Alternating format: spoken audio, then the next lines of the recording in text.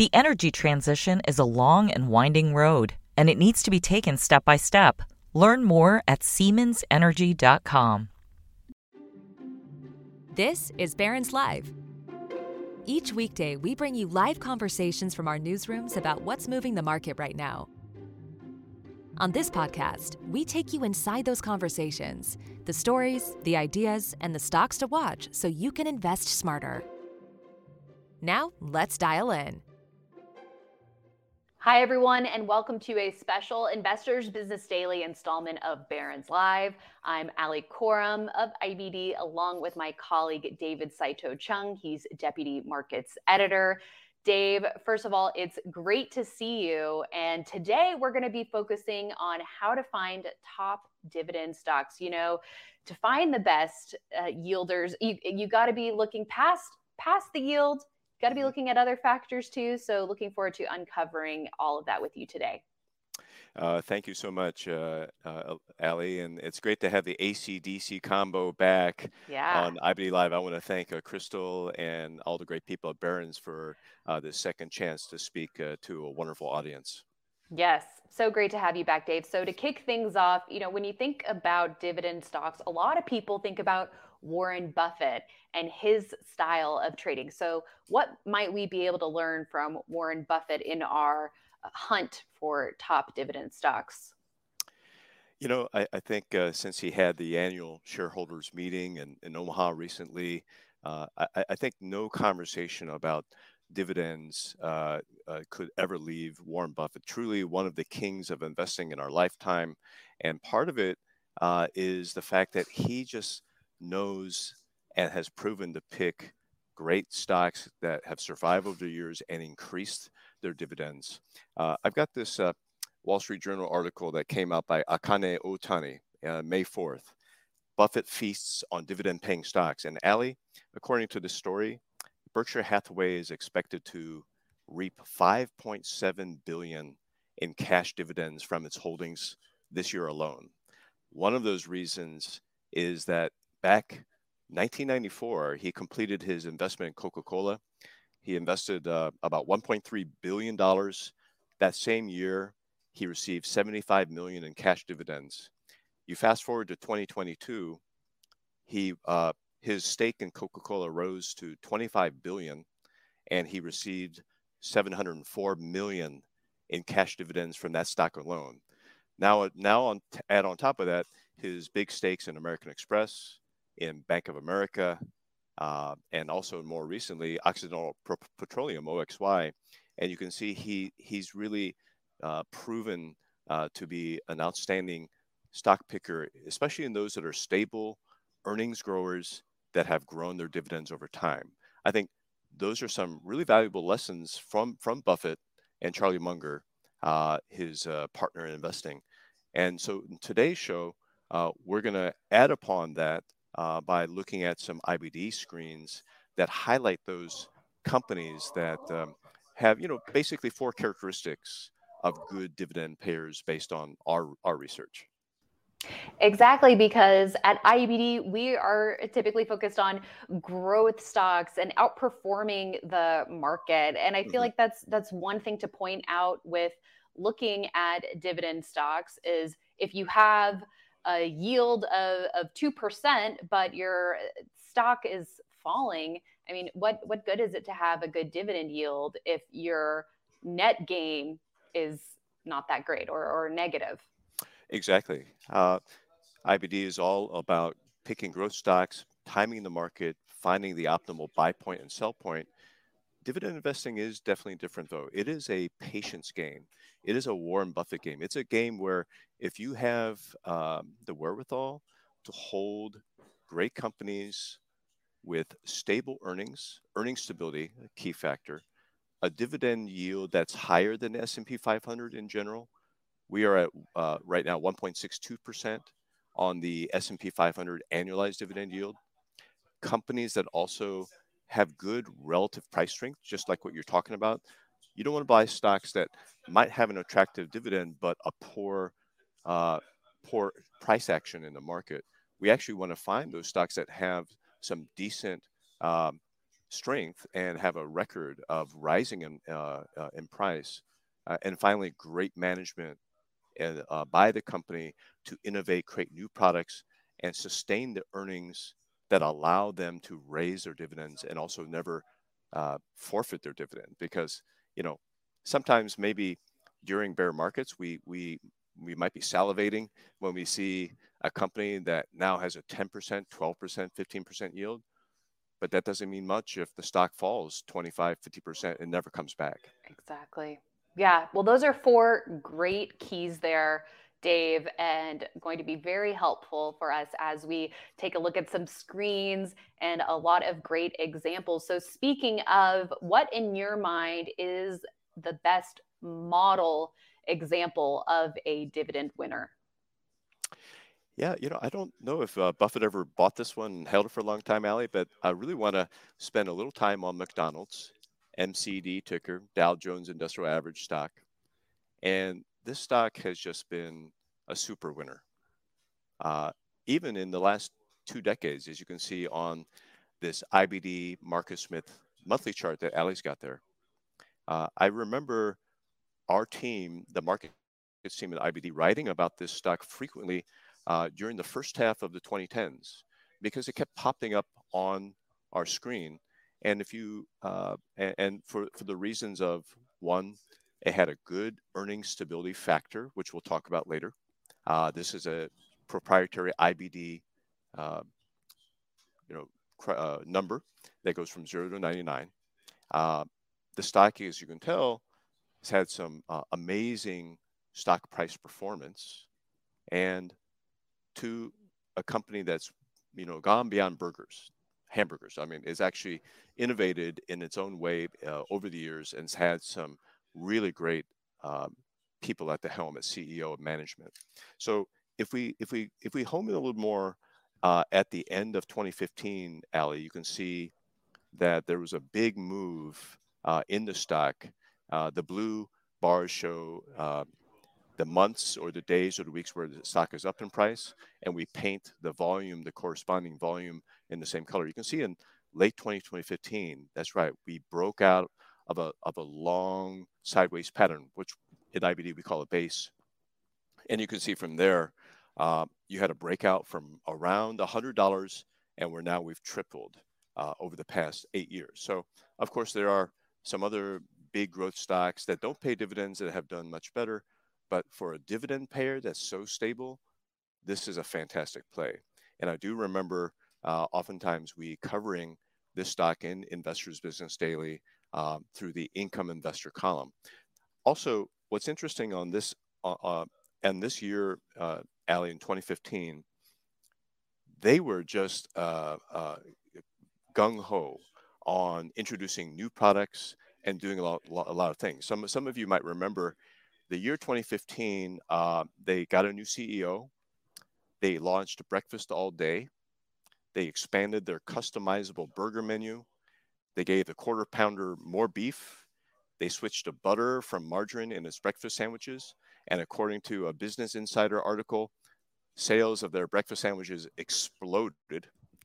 They also launched the buttermilk crispy chicken sandwich, and they launched delivery of their food via Postmates delivery service. So 2015 was a year of great management, execution, innovation that led to stronger earnings, good sales growth, and a rising dividend. So I think as you look for the future McDonald's in as a dividend investor, you want to keep in mind McDonald's as a great example or kind of a model stock. Mm-hmm. Well said there, Dave. And I believe Warren Buffett eats McDonald's for breakfast.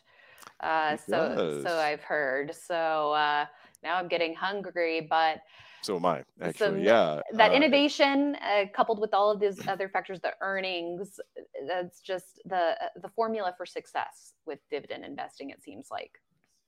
Absolutely. And here again, you can see that the stock has had its periods of sideways action, but every stock is going to be bound to correct in price after hitting some new highs. But you notice that the stock has had that amazing ability to make higher highs on a monthly chart, on a weekly chart, and higher lows. One more thing I'd like to point out too is that, yes, you look at that blue line, which is the relative strength line. Yeah, at the end of it, you have the relative strength rating of the stock. This means the relative strength rating for McDonald's is that it's better than 89% of all companies in IBD's stock database over the past 12 months.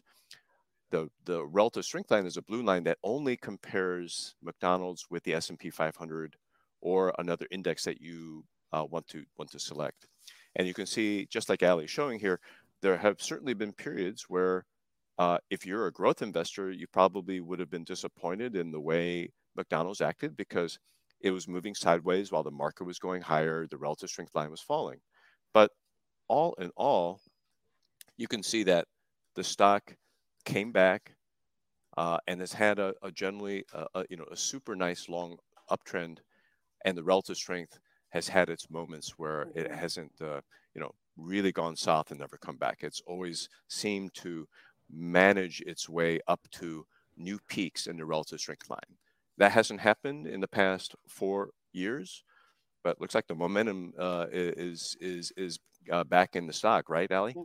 It definitely does. And Dave, that relative strength comparison is not including the dividend yield. It's just the stock price performance. The stock price performance, exactly. So if you've got a company that is giving you a little more dividend yield than the S&P 500, which is currently 1.62, 1.61%, let's say you're getting 2 to 3% a year, and you hold that stock for 10 years.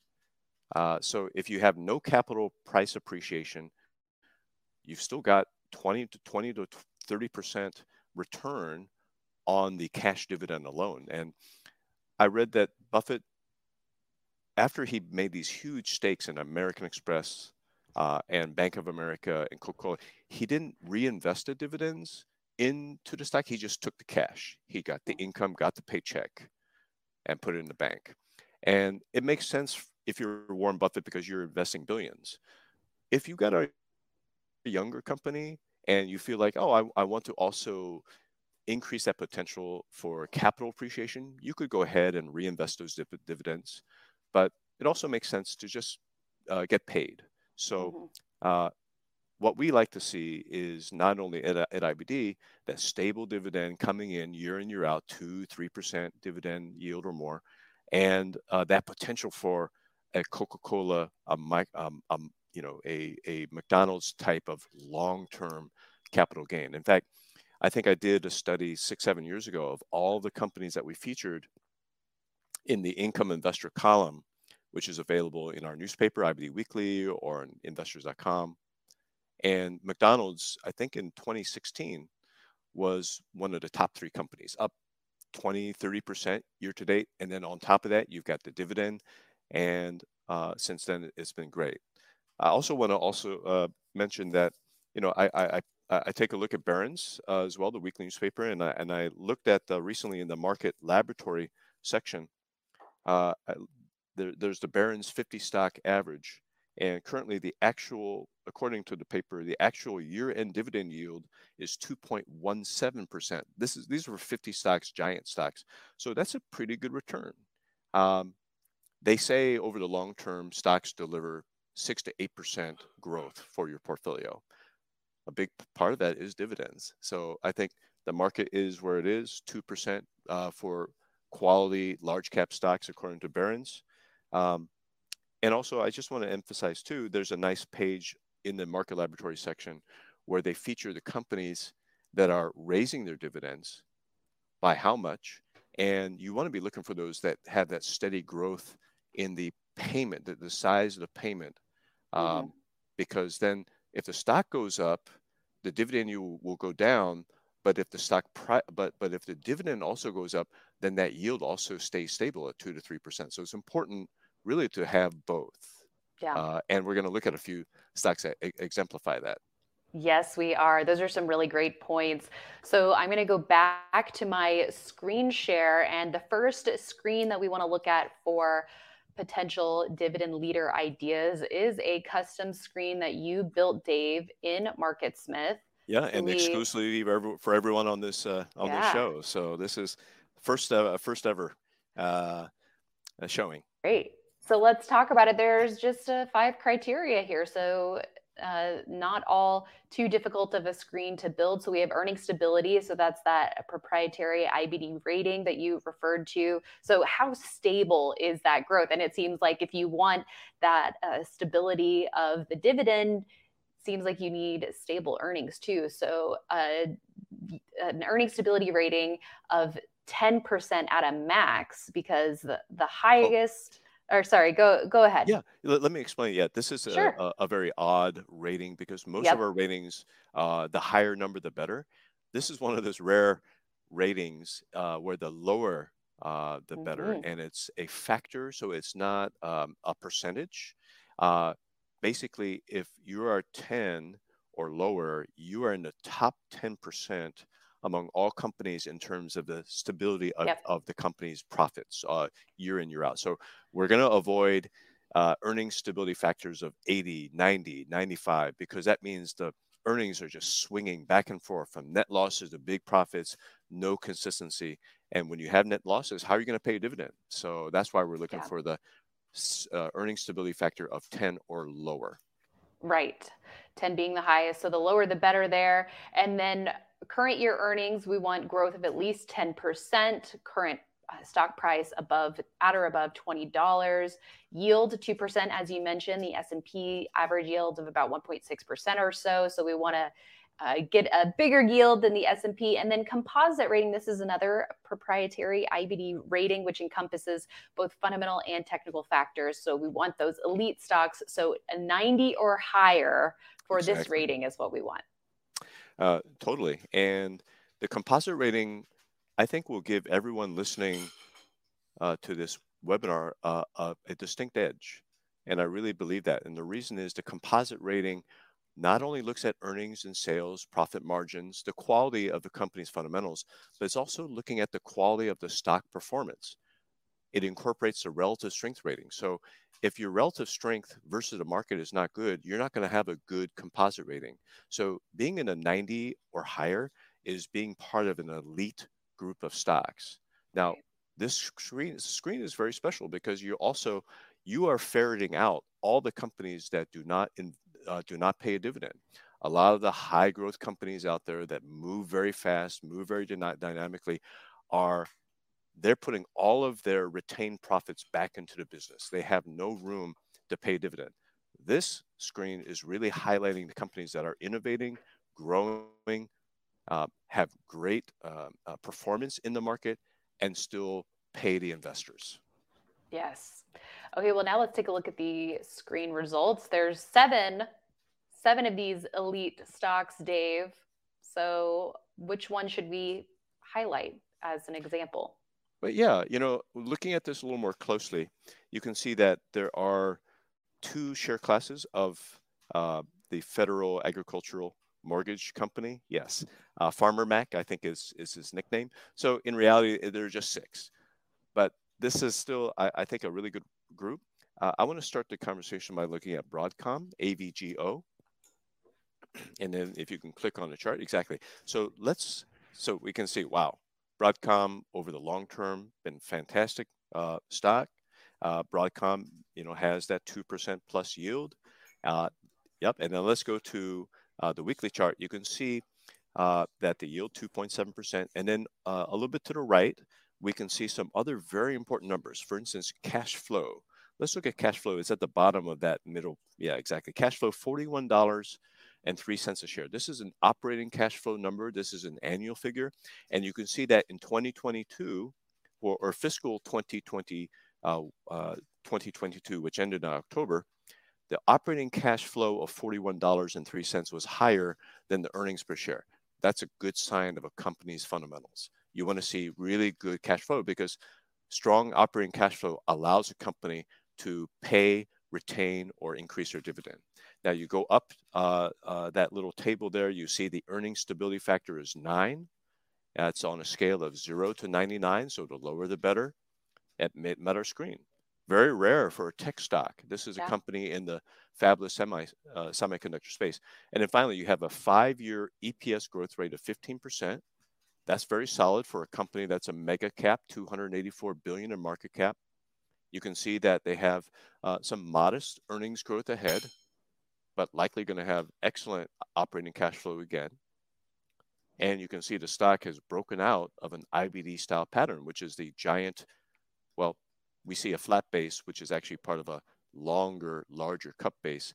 I kind of see that flat base as a long handle on a even longer, deep cup. So as you may know, chip stocks have had a great week this week. The NASDAQ looks poised for a fourth straight up week. The NASDAQ has been the all-out leader in the Derby race for market indexes this year, and Broadcom is part of that. So if we go back to that weekly chart, I also want to highlight a few more things. Let's see. Let me look at my notes here. AVGO is also number 7 in the Big Cap 20. That's a screen that I actually created with the help of Chris Kessel, our Chief Content Officer, and William O'Neill, the founder of IBD. And it's really impressive when you can find a stock that appears in multiple screens that are looking for growth as well as looking for income. So the fact that, Broadcom made the IBD Big Cap 20, a very elite list, is also a positive. Now let's look at some of those other names briefly, and then we're going to go through some other screens. I want to look at INGR, Ali. That's Ingredion. That's a food play. They make ingredients for various food makers. You can see this stock has had a great 2023 so far after breaking out of a double bottom base. A double bottom, you have 2 lows, with the second low undercuts the first low. That's a great shakeout of weak holders, and you have the strong holders coming in.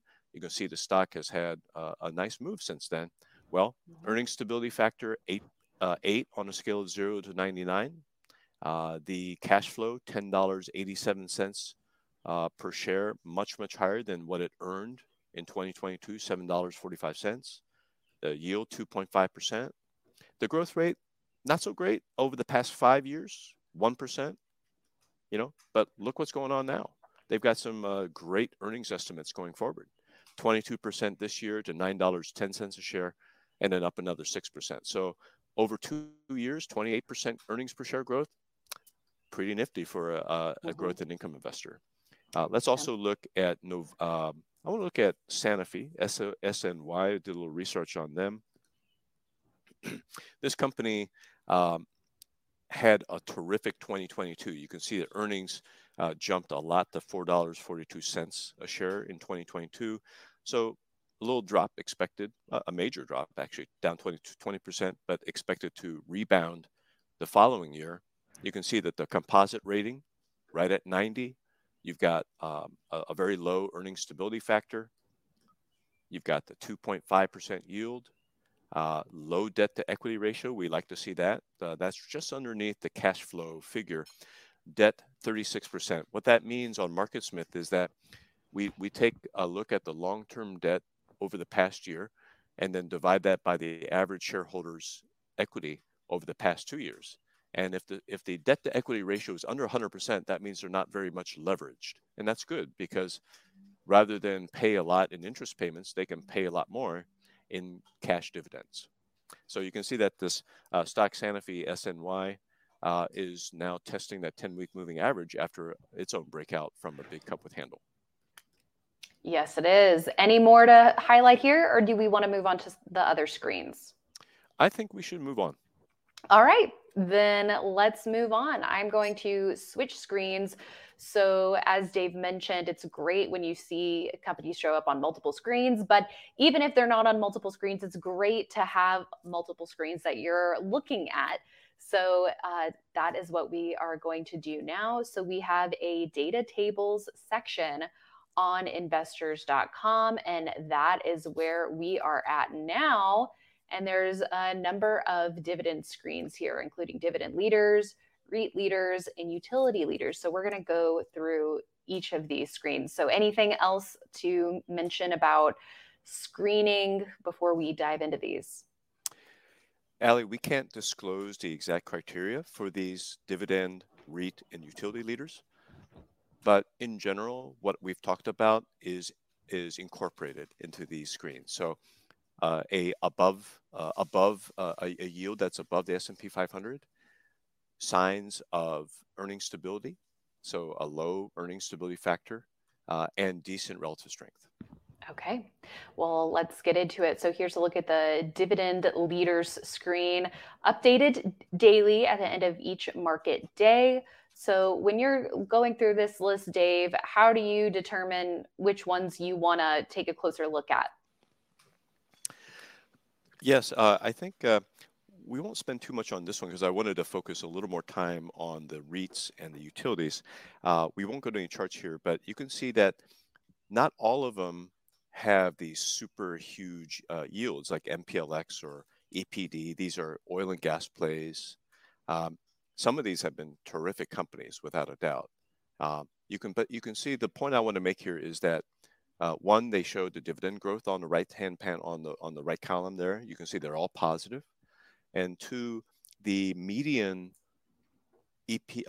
yield of this screen, when I looked at it a few days ago, was around, I believe it was around 3.7, 3.8%. So that's significantly higher than the 1.6% we're getting for the S&P 500.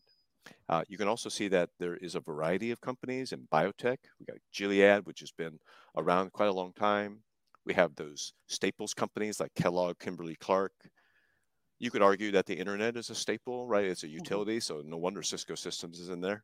You got Flowers Foods, QSR owns Burger King, and you got Coca-Cola, big Buffett Holdings. So I think it's up to everyone listening to sort of take a look at the charts and get a feel for whether the company has potential for growth. Do they have good management? And does the stock show that it can move like McDonald's, like we showed on the monthly chart? Exactly. Okay, now moving over to the REIT leaders screen, Dave. Let's do that. Yeah. So when I looked at this, this morning, I looked at the top 5 companies, and the top 5 companies include property, obviously property REITs, MFA, which has a 13% yield, which is outstanding, right? But just keep in mind, this stock has had a lot of volatility as the other top 5, because why don't we go to a Marcus Smith chart if we could? Sure. Yeah, and we'll return to the screen. But I wanted to show something that's interesting about these REITs. So if we go to Marcus Smith and look at MFA, and we could go to a weekly chart. It's fine. There you go. The COVID pandemic market really showed. Let's see. I wonder if we can. There we go. Maybe. There we go. Okay. Perfect. There you go. The COVID pandemic market really was a gut punch to certain industries, right? Restaurants, malls, and therefore some of these REITs really took it on the chin and more. You can see that MFA has such a devastating move. It still has not recovered all of those losses all of the share price pre-pandemic. Notice too that because the company lost money big time in 2020 and 2022, there's no earnings stability factor. We have an NA there. Okay, so these are some risks that you have to incorporate, even though you might be attracted to that 13.1% yield. Let's go to SRC. We'll stay on Marcus Smith here. This is the number 2 stock on that REIT leaders list. Look at that big drop, a 66% decline in 2020. I mean, that would scare anybody, right? Yeah, I mean, so scary. It's very scary. And, at the very bottom of that chart, maybe the yield was 60%. I don't know. But currently the dividend yield, Ali, right now, 6.9%. Great. But for whatever reason, earnings stability is not calculable. I'm a little surprised by that because it didn't have any net losses. But in any case, you can see that there was some serious damage to the stock. Let's go to GLPI, also in the REIT leaders. This is a gaming and leisure property. Obviously, the casinos were closed. Stock took a hit, 74% decline in 2020. Now, However, it's come back strong with the earnings, 10 stability factor, 5.9% yield. We'll look at one more, CTRE. This is Care Trust, nursing homes. They got rocked by the coronavirus bear market. However, this stock has come back really well. This one had a 70% decline, but after this nice little rebound here, 5.8% yield and a 15 earnings stability factor. So you can see that it's hard to predict the future. It's hard to predict what kind of calamity or recession will impact even these stable dividend payers. So I have to reiterate the importance of paying attention to the overall chart action, the chart behavior of stock, and also having a lot of patience and intestinal fortitude. Yeah. Well said there, Dave. Okay, now let's talk about utility leaders. Maybe we don't need to go back to the screen, but I mean, I can if you want me to. But there's a short list of stocks there. It's a very short list. It's amazing that right now it's kind of a bear market for good utility dividend stocks. We can stay on the Marcus Smith chart, but I would like to go to the monthly chart. And if you're writing these tickers down, we got 5 here for you to consider and look at. There are only 5 that made the list. This is very unusual. Usually we'll have 15, 20 that make the utility leaders. Keep in mind, these are automated computer-driven screens. So there's, once we've set the criteria, we don't interfere with it. And we're going to start with SO, Southern Company. Great, well-managed utility. I think it's based in Atlanta, but 5 earnings stability factor, 3.9% yield. This is the highest yield coming out of the utility leaders. So it's not that great, but it's still well above average it's well above the S&P 500. And that monthly chart is one of the best. So you can see that at the end of the 2009 great financial crisis bear market, you've got a stock that basically has gone from around 25 up to 80. So really nice long-term capital appreciation on top of that yearly yield that's giving you 3 or 4%, sometimes a little bit more. Right. Let's look at PEG out of New York, I think. This is a public service enterprise, $30 billion company, market cap, 3.7% yield, a 3 earnings stability factor, great monthly chart. Now let's go to NI. This is Nice Source, NI out of New Jersey. I believe this is New Jersey. It's a mid-cap stock, but look at that tremendous run from 2009. Despite that big run, a 3 earnings stability factor, 3.6% yield. Let's go to Consolidated Edison, which is ED. We got just 2 more here. This one has been a steady Eddie, 3.4% yield, 3 earnings stability factor, and the stock has quadrupled in price since 2000. So that's a pretty darn good CAGR, if you will, over a 22, 23-year period. And finally, let's look at VST. This one did not show up in terms of earnings stability factor. And I think you can see by the big fluctuations in the stock chart on the monthly basis, maybe it's had some tough years in profitability, but 3.3% yield, a very high debt to equity ratio. So that's a risk, 243%. That means their debt is more than 3 times their shareholders' equity. So that to me is a risk. And you can see the chart is pretty wild. But I think all in all, it's interesting to me, Ali, that you're seeing the biggest share of dividend leaders in the actual dividend leader screen. Unfortunately, we don't have time to go through all the charts and whatnot. But one extra point I want to make that might actually answer a lot of people's questions is, why are we seeing chip companies make the dividend leaders? Well, Gary Dickerson, CEO at Applied Materials yesterday, had a really great comment about the semiconductor industry. AMAT did not make the screen. It didn't have all of these criteria, but he said, Gary Dickerson, our longer term outlook is very positive as semiconductors become a larger and more strategically important market globally. Major technology inflections are enabled by materials engineering, creating outsized growth opportunities for Applied Materials. So in other words, innovation, great management, new products, stronger earnings, more sales. really are allies in the dividend investors corner. Great. Well, Dave, let's now talk about a couple of questions or answer a couple of questions from the audience. One being, how much capital should traders be allocating to dividend stocks in their portfolios? That's a tough question, and it really depends on what you're seeking from the market, right?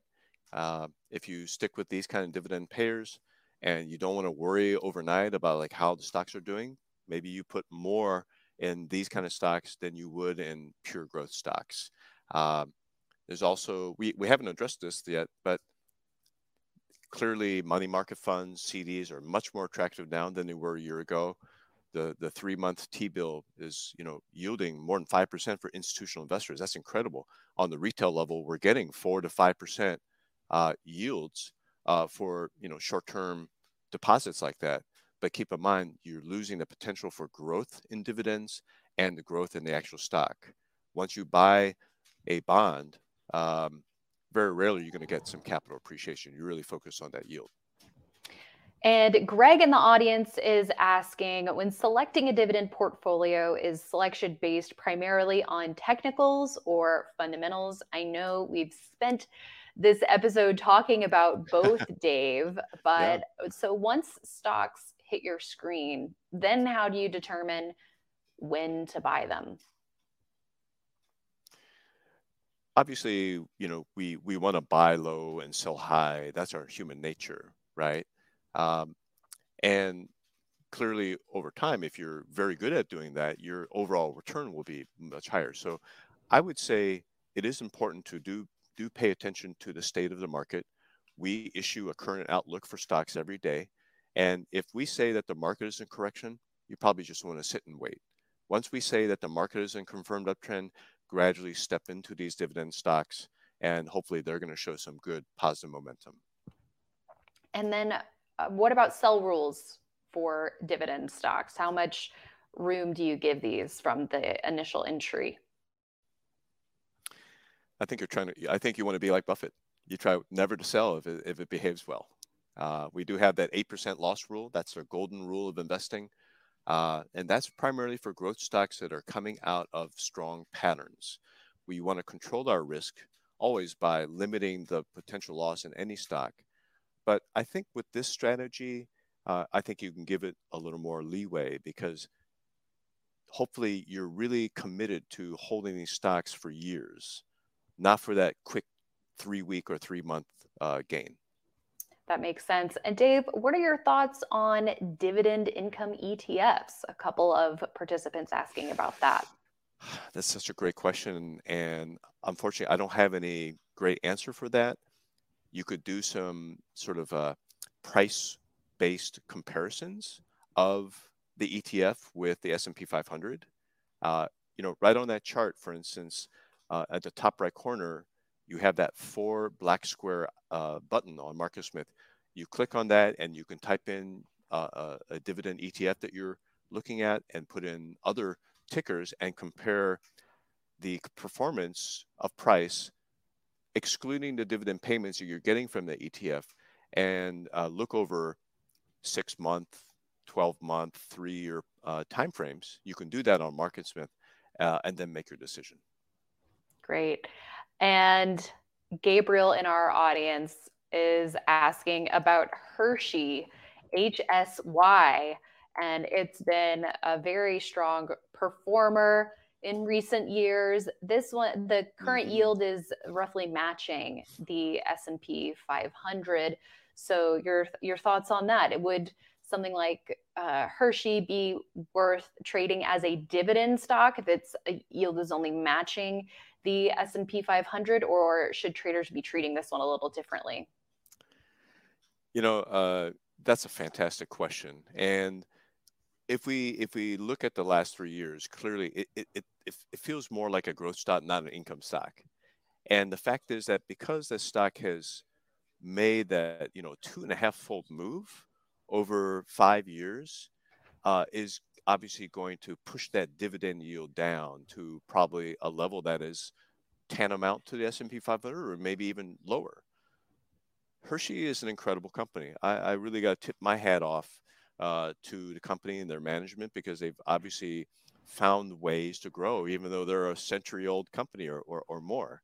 So I think the question of selling depends on your objectives, depends on how comfortable you are with holding the stock through its next inevitable correction. Because you can see that on the chart, Allie, there are years where it goes into a deep freeze.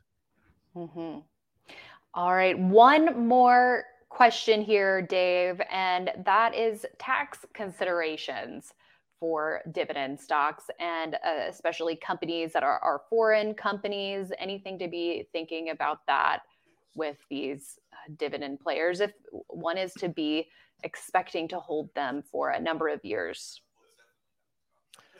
Well, hopefully the foreign tax that you pay on foreign companies you can use as a tax write-off, and I've seen that in my own accounts before. So if you're paying tax on the dividends or tax on the capital gains of that stock, usually that can help you reduce your overall income tax.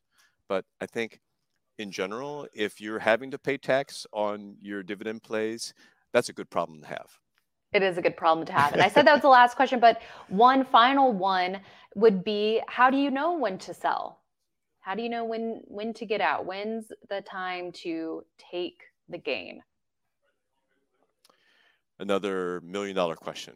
And I think just like we can see in Hershey's stock market action, even dividend stocks are going to fall during big bad bear markets. I do want to warn everyone that no stock is safe in a bear market. So when you have the ability to go to cash and raise a lot of cash and wait for the market to settle and then reinvest in dividend payers, I think that's a good thing.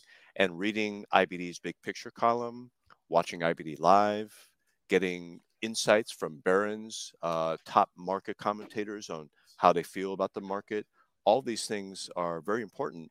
I think we've been pretty spot on, though, in our nearly 40-year history, Allie, at IBD of spotting the major tops and the major bottoms. So not to tout ourselves, but I think it is important to get the IBD take on what state of the market we are in and then make your actions. But once again here, when we looked at Hershey, you can see that if you have that patience and you have that determination to reap the benefits of a long-term hold in a good quality company with stable earnings, a rising dividend over time, and a management that's able to keep the company new and fresh and innovating, I think in the long term, you're going to do really well.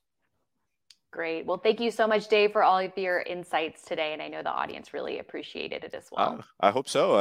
We really like our audiences at Barron's Live, and thank you again for having me. It was a lot of fun. Thank you. All right. Well, that's all the time that we have, everyone. Please join us again next Monday for Barron's Live, where Barron's Senior Managing Editor Lauren R. Rublin and Deputy Editor Ben Levison are speaking with Doug Pita, BCA Research's Chief Strategist, on his outlook for the market, industries, sectors, and individual stocks. Thanks so much. Have a great weekend, everyone. The energy transition is a long and winding road, and it needs to be taken step by step. Learn more at SiemensEnergy.com.